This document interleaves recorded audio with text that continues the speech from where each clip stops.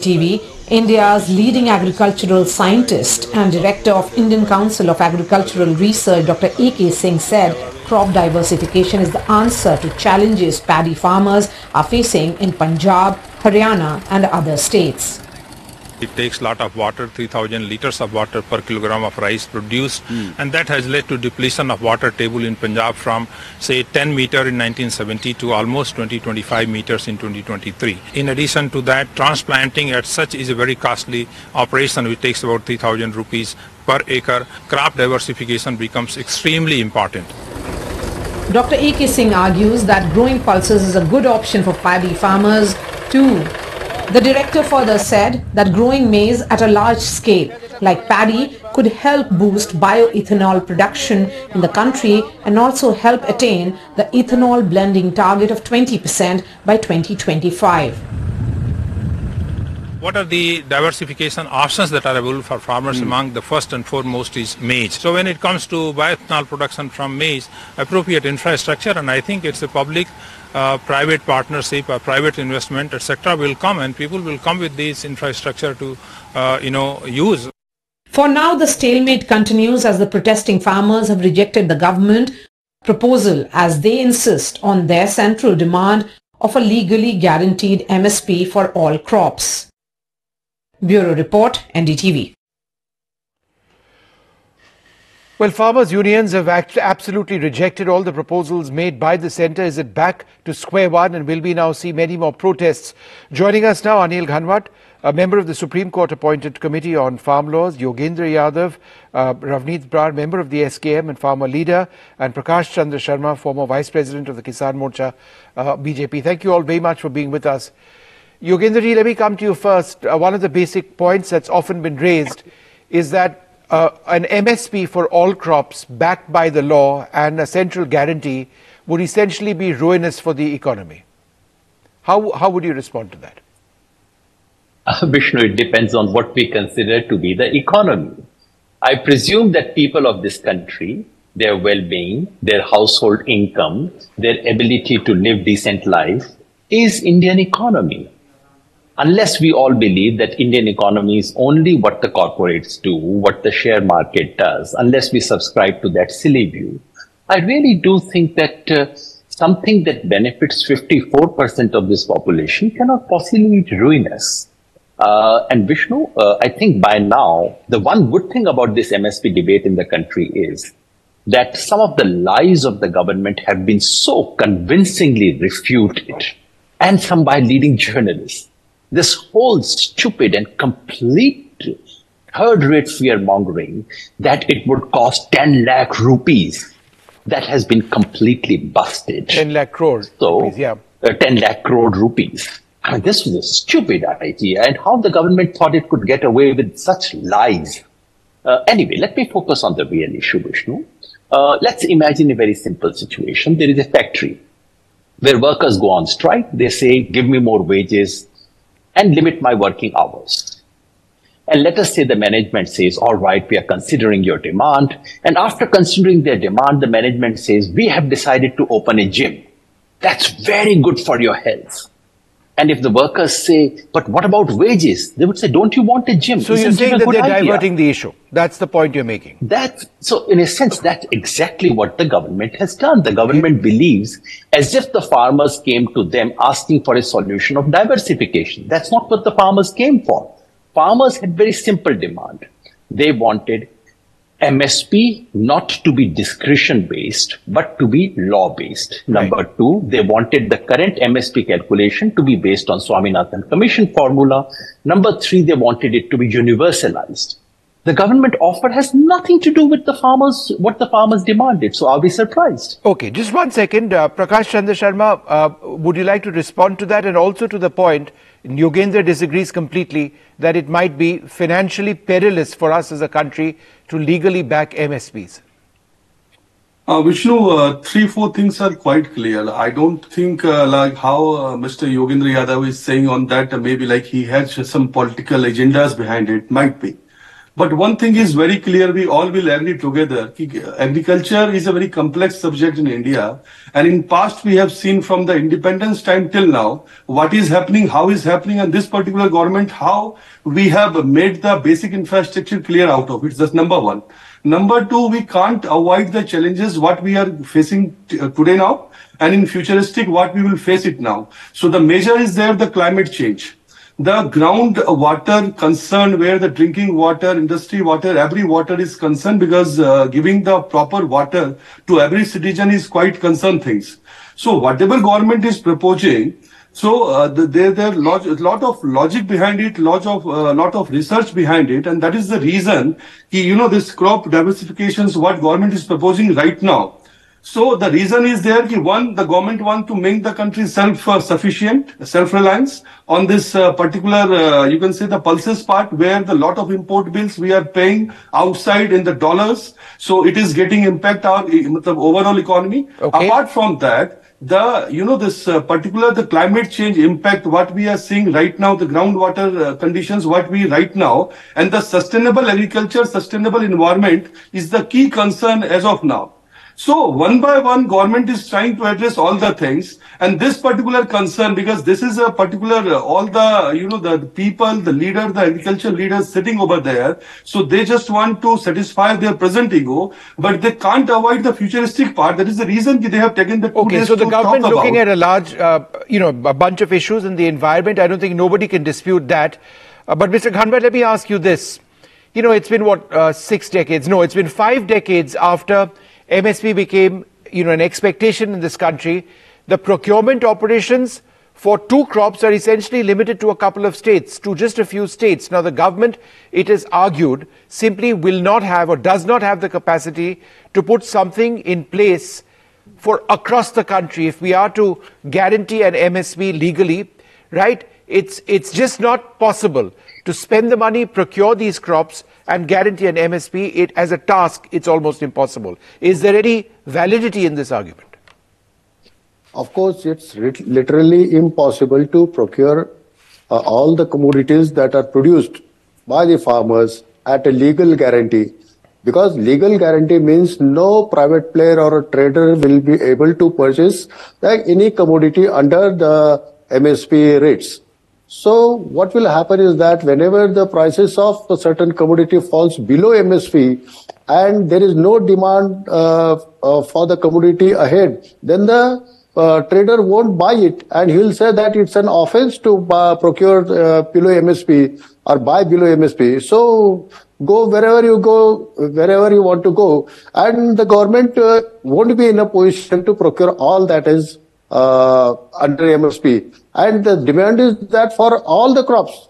Today here in Maharashtra, the methi you call fenugreek, it is selling at 3 to 4 bundles for 10 rupees. So that's below MSP. And if that is the case and government or the trader doesn't buy it and the government has to buy it, then what will it do with that produce? So this is going to be a question. I am not agreeing with the figure of 10 lakh crore rupees. That's I don't think it will cost that much. But handling all this issue will be a great thing for the government. Just half a second. Yogendraji wants to reply. Yogendraji, go ahead. I'm really sorry to hear such complete distortion of what the farmers are demanding. Let me clarify again and again, we have clarified that we do not want either of the 2 things which Mr. Anil Ghanbhat is talking about. We do not believe that actually simply making a law and making any trade below MSP illegal is a solution. No, sir. This will drive all the trade into black market. We know it. This has happened. We don't want it. That's not the solution. That's not what we are asking for. And number 2, government procuring all the 23 crops, all the stock of it. No, we do not want it. We have repeatedly clarified that what we have in mind is a fairly sophisticated version. It's a doable version. What we want is a bouquet of policies, all of which will ensure that the farmer receives the money. Doesn't mean the government pays it. What we have in mind are 4 things. Number 1, more procurement than is being done currently, not all, slightly more, especially in the case of dal and oilseeds. Now, precisely the kind of crops the government is speaking about. Number 2, a very active and well-funded market intervention scheme. Number 3, export-import policy to be oriented for the benefit of farmers. And number 4, a deficit payment as and when, despite all the first 3 attempts, the prices fall below the MSP, then deficit payment. You don't need to purchase, you don't need to stock. I know there are inefficiencies. Farmers don't want to burden the government with all these things. What we want, legal guarantee of MSP, means that the government of India does not simply declare its support but actually comes to the support of the farmer, and farmers receive what the government announces. Okay. Mostly receives from the market or in the nature of deficit payment. Okay, so please I get that. To the process of payment has to be to the farmer is critical. I just wanted to go across to Ravneet Brar, a member of the SK. Mr. Brar, the other aspect of this is that if there is a legal guarantee of MSP, if there is more production, where does one store it? Because as of April 2021, the Food Corporation of India, other state agencies, a report I read said had about 818 lakh tons, but the total stock just of rice, wheat, paddy and coarse grain is almost 890 lakh tons. So there's not even enough capacity. What will you do with increased production? Where does it all go? Thank you so much, Vishnuji. Let me start with one thing. हम सरकार से गुड़ मांगने गए थे, पर सरकार क्या बोल रही है कि पटाखे ले जाओ. So there is a lot of difference. The one we are asking and what they are giving. So इसमें बहुत ज्यादा डिफरेंस है, क्योंकि अगर आप बोल रहे हो स्टॉक बहुत ज्यादा है, तो यूएस एंड अदर कंट्रीज हमारी वीट पे निगाह क्यों उनकी है, पंजाब और हरियाणा की. अगर हमारे पास सेकंड थिंग, हमारा स्टॉक सबसे कम है 2017 के बाद. आज जो एफसीआई के पास स्टॉक है नेशनल रिजर्व, वो सबसे कम है फूड ग्रेन्स का. एंड थर्ड थिंग, अगर मैं आपको एक छोटी सी एग्जांपल देता हूं. अगर हमने मानिए 100 केजी कोई चीज प्रोड्यूस कर ली, पर मार्केट में उसकी जो मार्केट है सिर्फ 90 किलो की है, तो ऊपर वाला 10 किलो सरकार बाय करके अपने पास स्टोर नहीं कर सकती.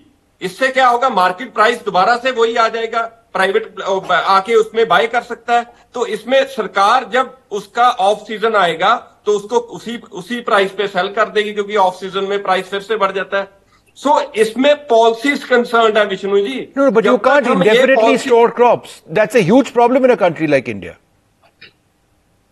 No. What I am telling कि इसमें अगर हम ऐसी पॉलिसीज लेके आएंगे ना, देखिए जैसे जोगिंदर सर ने बोला कि इंपोर्ट एक्सपोर्ट पॉलिसीज चाहिए, भुवंतर भुगतान की पॉलिसीज चाहिए, जैसे हरियाणा और एमपी कर रहा था, थोड़ा थोड़ा किया इन्होंने. उसमें क्या है कि अगर there is a deficient payment, they can always fill the gap. अगर किसान को 110 रुपए चाहिए, उसको मार्केट से 100 मिल रहा है, तो 10 रुपए सरकार अपनी तरफ से डाल नहीं सकती. Okay, one second. I take that. Prakash Chandra Sharma, the other point which is often raised is that let us even assume that the government has the capacity or acquires the capacity to build.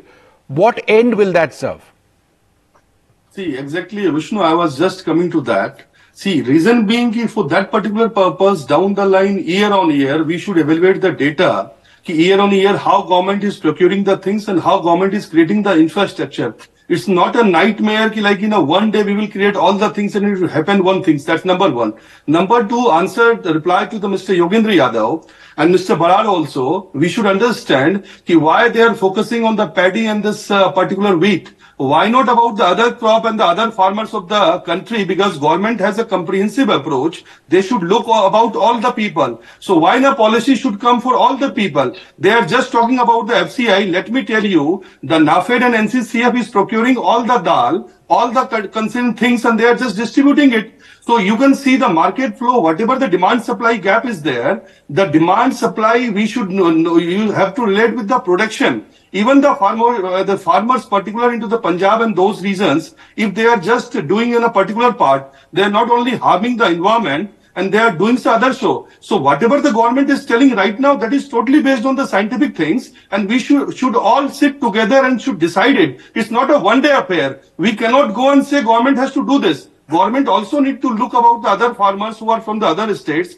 what the ground reality over there, because we just want to create India as a country, as a food production hub to supply the worldwide. The world economic change is getting disturbed due to the geopolitical situation. So agriculture is the biggest arm to us to, support the world and lead the world. So we should do in a very prospective manner, in a bigger manner. Apart from that, what the rule they are talking about, even we will see in the market the wheat. The millers are purchasing on the higher side. They are supplying on the higher side. So if they are selling on that particular part, and through technology, government is providing a lot of things where the transparency is coming. Just by creating a law and satisfying few people's mindset will not work over here. Okay, you made that point. Yogendraji, let me come to you 1 second. 1 second, sir. 1 second, sir. I'll try and take 2 more comments. Yogendraji, you've not spoken about the environment, the groundwater over-exploitation, fertility of the soil going down, plateauing yields, etc., etc. This is a crisis in the Punjab and Haryana. Of course, Vishnu. Allow me to say that like the other 2 gentlemen, you are also confusing the issues, Vishnu. Number one, let us get it absolutely clear. I've spoken that in English. Should I repeat that in Hindi as well?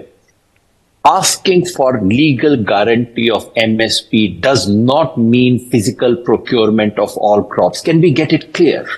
So you keep talking about stock kahan karenge, kya karenge? Arey baba, main keh raha hu kharidne ki zarurat nahi hai. My friend Brad Saab has explained better economics than anyone else. You only need to pick just 5 to 10% of any crop to bring the prices down. This is exactly what Cotton Corporation does in the language of economics because its elasticity is very high. And just minor overproduction can cause huge drop in prices. The government has to pick only tiny slight bit. Number 2, did you hear deficiency payment? Deficiency payment does not involve the government procuring and storing one item, one grain at all. Please get it out of your mind. And number 2, environment, absolutely. This is the most important concern. And you know what is the best solution for the environmental crisis? For overproduction of paddy and wheat in Haryana and Punjab? Can I tell you a solution? Yes. The solution is MSP guarantee across 23 crops. Vishnu, the real problem is the government says 23 crops MSP. Then they purchase only 2 crops. So if you were a farmer, Vishnu, which crops will you grow? You will grow exactly those 2 crops, and they are called paddy and wheat. Tomorrow, if you start offering farmers MSP, which the government is now offering only for 5 commodities, only to Punjab and Haryana farmers, you start giving MSP to all 23 crops. Farmers are not fools. उनको पैसा मिलना शुरू होगा. पंजाब का farmer क्यों मक्की नहीं उगाएगा भाई? वो चना क्यों नहीं उगाएगा? हरियाणा में तो हमें चावल खाना आता नहीं है. हम बेचारे खाम का क्यों चावल पैदा कर रहे हैं? क्योंकि 4 पैसा मिलता है इसके अंदर. Yogendra ji, 1 sec. Anil Ghanwat, is MSP a solution to the over exploitation of soil, fertility depletion, groundwater going away? Is MSP a way around this? Because no, MSP can't be a solution for that. And if I heard right, in the introductory note you had shown today, the SKM leaders were saying that we need a MSP guarantee for all the crops. And Mr. Yogendra Yadav has limited his demand to 23 crops only. I'm an onion farmer. Please stop distorting what I'm saying. Please stop distorting. I'm simply saying. You said 23 crops only. Ganbat Saab, please itna distort mat kijiye. मैं इस show पे हूँ. मेरे को अपनी बात अपने मुंह से बोलने दीजिए. I said to begin with 23 that the government is announcing. आपको समझ नहीं आती मेरी बात. So Mr. Ghanwat, point taken. Go ahead, Mr. Ghanwat. Yeah. So. What will happen is that the point concerned now is about depletion of water and environmental concerns. Yogendra Yadav is right that he says that if you are going to procure only 2 crops, there is going to be demand for sowing only 2 crops.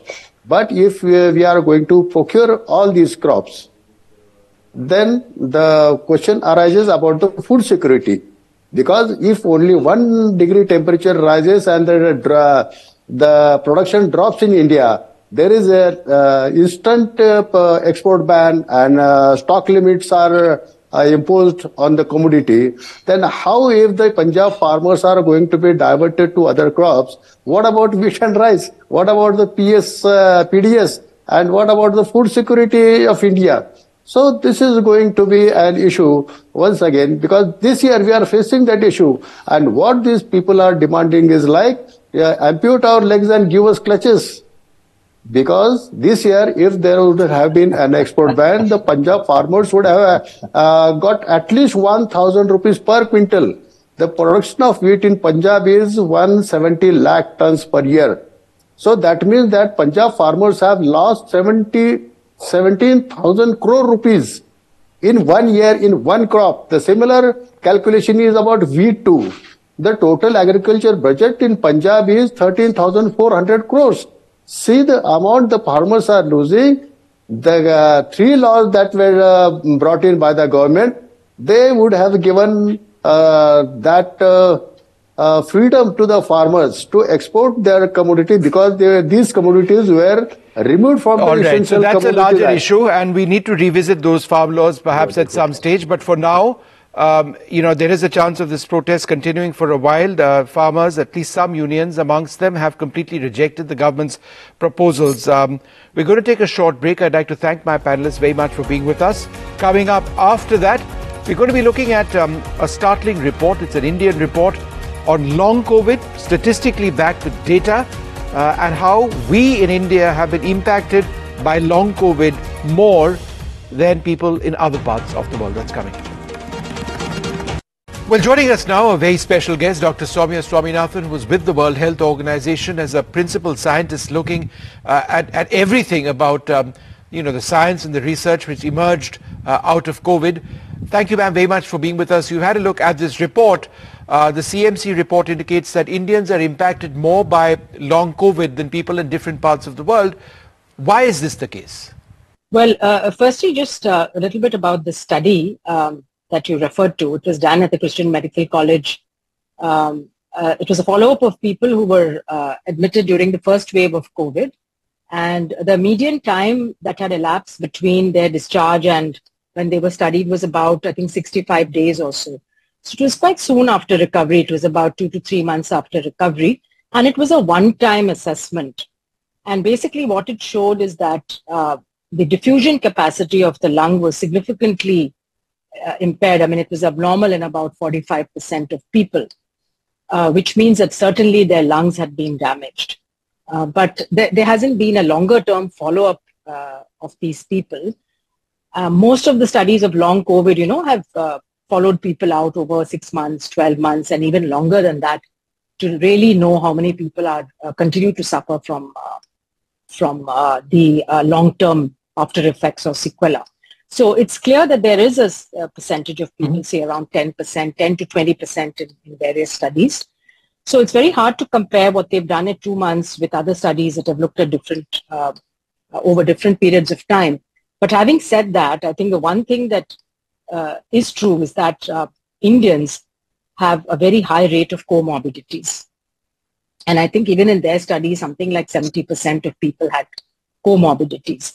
And we know that that's associated with more severe illness, but it's also probably contributing, to a higher probability of having these long-term respiratory problems.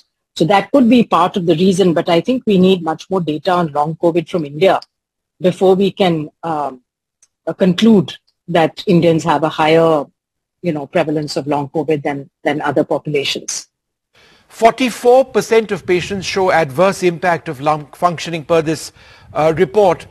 How do comorbidities also impact the lungs? Yes, I mean, there are some comorbidities that can certainly affect lung function. I mean, diabetes has, widespread impacts on the microvasculature, on the small blood vessels. But the other major comorbidity could be, and I think we'll have to look into more details into the patient profile, could be smoking for one, and people exposed to other pollutants, whether it's indoor household air pollution because of biomass being used for cooking, or whether it is air pollution externally, which many of us are exposed to now. And, those could all be contributing to the underlying respiratory issues that could have been exacerbated by COVID. So I think in general, that comorbidities do contribute to having various kinds of post-COVID syndromes, including respiratory problems. And ma'am, statistically, what is data from other international surveys showing on the impact of long COVID? So some of the risk factors for long COVID, of course, are having very severe disease initially. Though overall, if you look at numbers, the numbers of people who have long COVID come more from the mild group because many more millions of people had mild rather than severe COVID. So in terms of proportion, many more people from mild COVID have have the post-COVID syndrome. Then if you've had repeated infections, more chances of having these symptoms. If you've not been vaccinated, more chances of having symptoms. And in some studies, poverty has been associated also with a higher proportion. Perhaps they attributed to the fact that those people did not have enough time to take rest, and maybe they didn't get adequate care also. The use of antivirals like Paxlovid at the time of having COVID is associated with a lower frequency of having long COVID. In terms of what lies behind this, what's the pathology, there are still many hypotheses or theories around. None of them have been conclusively proved. Some suggest that there's persistent virus, maybe in the gut, and so a bit of antigen keeps, getting released into the blood. Some studies suggest it's an autoimmune phenomenon, that there are autoantibodies that get generated, especially in people who don't have a good initial immune response to the infection. And others have suggested that there are other inflammatory pathways which get activated. Clearly, COVID is associated with inflammation that causes a lot of the acute damage, and potentially it could cause some of this long-term damage as well. Practically every organ in the body has been found to be affected. So COVID wasn't just a respiratory virus, but it had these effects on the cardiovascular system. So we've seen this increasing risk of heart attacks in people who've recovered from COVID. It causes more diabetes compared to people who have not had COVID. Neurological problems, they've found a higher incidence of not only depression and anxiety, but also some cognitive impairment, kidney problems, and then this chronic fatigue syndrome, which of course has been reported previously, after other viral infections, and scientists still don't know what causes that chronic fatigue syndrome. As far as treatment, there are some clinical trials going on, but because we don't know the exact mechanism and pathogenesis, there's no specific treatment for long COVID, but of course you can treat the symptoms based on which organ system is impacted. And there is a need for more trials, both to find biomarkers that can tell if somebody has this long COVID or not. At the moment, there's no particular blood test to tell you whether you're suffering from long COVID. So we need more research on biomarkers. We also need more clinical trials and long-term follow-up studies, especially in different populations. Like you asked the question about Indians, ICMR is following up some cohorts. Other medical colleges are doing so. We need more of that data to come out. Right, ma'am. Thank you very much for speaking to us, Dr. Soumya Swaminathan, and telling us about the impact and what these results in these studies are now indicating. Thank you very much indeed. A new study by the Christian Medical College, Vellore, has some fairly important data coming in on the impact of long COVID on Indians and how COVID has actually impacted Indians in a way, perhaps in a more severe way than in many cases in this trial than people in China or in parts of Europe. Joining us to talk about this, Dr. D.J. Christopher, one of the authors of this report, Professor of Pulmonary Medicine at the Christian Medical College in Vellore, also joined by Dr. Sunila Garg and Dr. Sudarshan Ballal, all experts in this field. Dr. Christopher, let me come to you first. Why, it's a basic question, are Indians perhaps more predisposed to having a long-term impact of COVID than people in other parts of the world? Or is that assumption correct? Yeah, I think it's correct, but I would just step back and say that this study was done during the first phase of COVID with some information that the previous SARS-CoV-2, that is SARS-CoV-2-1, which occurred 15 years before the SARS-CoV-2, which we are very familiar with, and MERS-CoV left the lung with some scars that perhaps did not go away. So this is the basis for our study, and so we evaluated a series of patients and did detailed lung functions and their walking capacity, quality of life, and so on. So what startled us was the fact that sensitive lung function tests showed that 44% had an impairment of their lung function.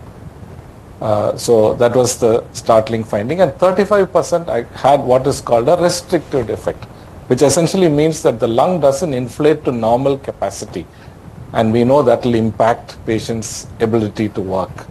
and also 8% had what is called obstructive ventilatory defect, which is really obstruction to the passage of air into the lungs. So this was a summary of the impairments we saw on the Indian population, and this is higher than any study published. The studies done were in Europe and in China, and we compared the results, and it appears that we have had it worse than them. Dr. Garg, you would have gone through this report. Again, the basic question, are Indians necessarily more predisposed?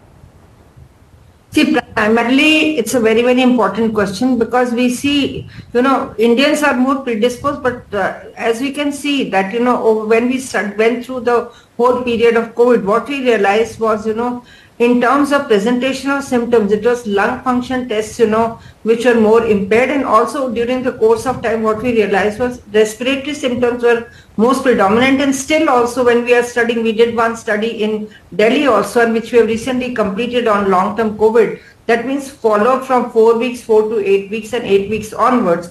What we are seeing that, that respiratory symptoms are much more common, lung impairment is much more common, and definitely we are much more prone for respiratory infections right from our birth. So that's where, as has been mentioned, that there is prevalence of lung scarring and all that. So that also, or chronic obstructive pulmonary disease, that makes it more, kind of this study to have presentation of more respiratory system symptoms as compared to other countries.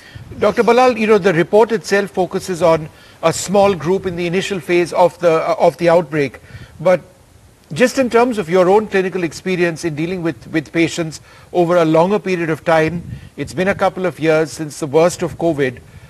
We do know, of course, that it's here to stay, it appears.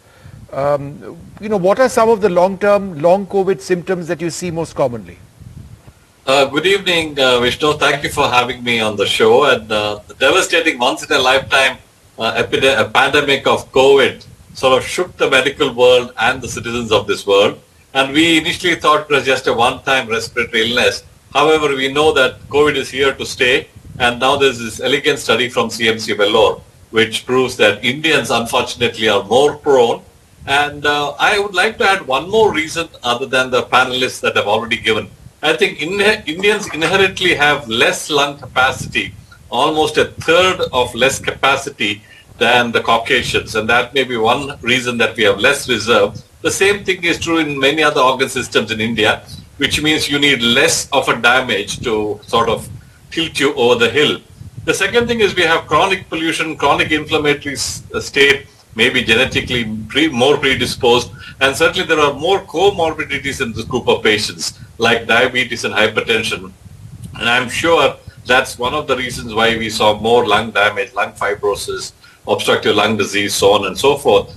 The symptoms of long COVID that we see, one of the very common symptoms is very non-specific. People are dull, sort of out of sorts, not feeling up to it, confused state. This has been going on for a long time. We certainly have seen the lung symptoms and diseases that the panelists have mentioned. A very increased incidence of coronary artery disease, strokes, so on and so forth is something that we have seen. So I think COVID has manifested in multiple ways, not only in the acute stage, but also is here to stay as long COVID. Dr. Christopher, what was the breakup of the sample? Men, women, ages? What could you share with us? So the total sample was 207. It was slightly more male population. I think about 60 or 65% were males. And for any study where people volunteer, you would probably have more males than others. Otherwise, it covered the entire spectrum of patients from 17 years of age all the way through to perhaps 80 years of age. So we had the entire age spectrum of patients. I just want to concur with the previous speaker that there are several likely explanations of why Indians had it worse. In particular, in this study, we showed that the Indian population had a phenomenally high degree of comorbidities. We had 72% of our study population with comorbidities, diabetes being the highest in 38%, hypertension 33%, and chronic respiratory disease 29%. So we had a population that was inherently more unwell, and so it is conceivable that they may have worse damage due to the COVID. Dr. Garg, here's a basic question, and it's simple, but I think a lot of people would want to know. How would you respond to somebody who says, if I have diabetes, why should that necessarily affect my lungs? See, primarily when you have any of the comorbidities, any infection, and particularly this SARS-CoV-2, when we are talking of, this was severe acute respiratory infection, which was predominantly affecting lungs. So any of the comorbidities, is going to change the spectrum of the disease, whether it is SARS-CoV-2 or any other infection. Particularly in this case, when we were looking at, SARS-CoV-2 infection, so that is bound to get exacerbated because of the presence of diabetes and hypertension both. And we all know that, now India is a diabetic capital of the world. So, all the infections, they manifest in a much more, I'll say that severer form as compared to, if you don't have any comorbidities, and that's why Government of India stressed on the vaccinations of elderlies and also younger people with comorbidities also. Elder people in any case are having much more comorbidities as compared to younger ones. But now with the changing spectrum, of the population and demographic divide and stress and strain within the population levels, we know that younger people are also getting diabetes and hypertension comparatively at a much younger age as compared to, earlier times. Dr. Balal, would you like to add to that, it's an assumption to say that only those beyond a certain age are more susceptible to the impacts of long COVID. In fact, a lot of people across sexes and across the age spectrum are equally vulnerable. Is that correct? Yes, even though it's probably a little more in the elderly population now because they have more comorbidities. I would like to add a couple of things about diabetes. People generally think diabetes is just a problem with the sugar. That's not true. It's a systemic disease of metabolism and affects all the blood vessels. And interestingly, COVID also is known to affect blood vessels. The second thing is diabetes makes you more prone for infections. And one evidence of this was the devastating black fungus or mucormycosis infection we had during COVID. So I think there are many reasons why people with diabetes are more prone for any other effects of other diseases. And I'm sure that probably has contributed some to the long COVID effects in diabetic and hypertensive patients. Interestingly, I think there is some suggestion that COVID also might induce diabetes. There were suggestions that there was increased number of diabetes in patients with COVID. COVID is a very funny virus. I mean, it's not like the usual virus that only affects the respiratory system. It has multitude of effects. It has vascular effects where you have heart attacks, strokes, gangrene of the intestines, amputations, requiring amputations for people with peripheral vascular disease. It reduces the immunity, it induces diabetes, and does a whole host of things. So I think it's a very, very different virus. Dr. Christopher, how do the results of your study compare with other studies elsewhere in the world? How is it different in terms of long COVID and data? Yeah, so we were really looking at lung health in the context of, if you would call it long COVID. We were looking at residual lung damage which may, kind of continue forever. So comparison with other data, we found that, as I said earlier, the impact on lung function was in 44% of the patient population, whereas a meta-analysis, which is a combination of all the studies published, which covered China and Europe, these were the places where previously studies had been done. It was 31%. So 44% versus 31%. So in comparison with the other studies published, we had more lung function impairment. And in terms of comorbidities, which we spoke about, as I said, that 72% of our population had comorbidities.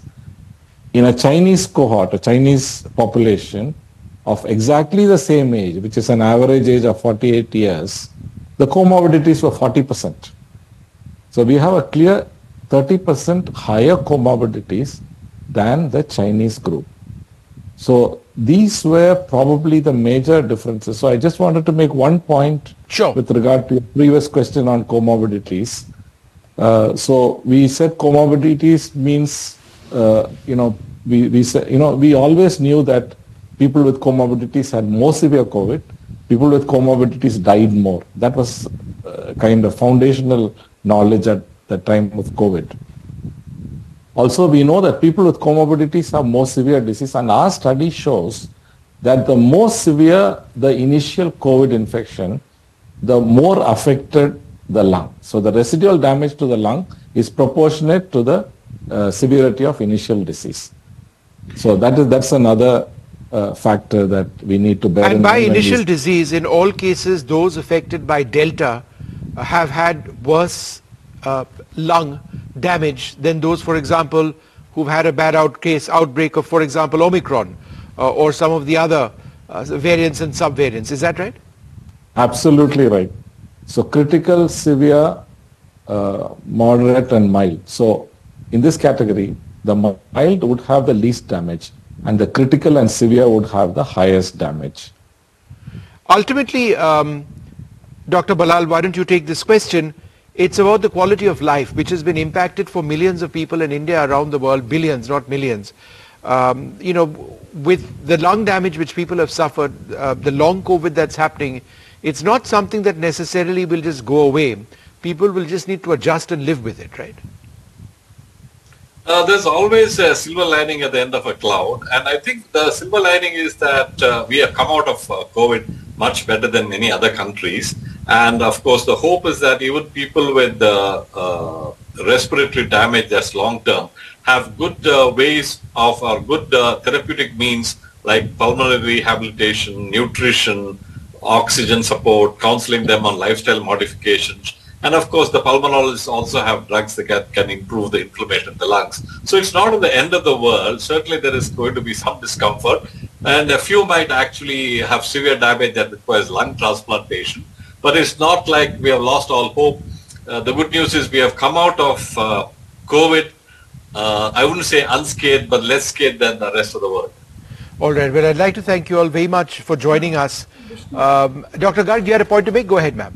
Yeah, because when we talk about quality of life, that means we are talking of different domains. When we are talking of different domains, we are talking of 6, domains, whether we talk of physical domain, whether we talk of interpersonal domains, social domain, so that way, when we see overall, COVID affects, the person as a whole. When we talk of fatigue, when we talk of fogging, when we talk of forgetfulness, so we can see that all domains, whether we talk of any of the domains, they are all affected by COVID as a whole, so overall any disease is, we have gone through very bad phase of HIV infection also in recent past. So, when we talk of quality of life, we have to express in terms of domains also. So it has overall affected the quality of life of the individual as a whole. And both, our Lancet Commission study and the study which has been completed in Delhi also, they have come out with the similar findings that long-term COVID is definitely affecting not only the quality of life, but overall, in terms of presentation of symptoms also.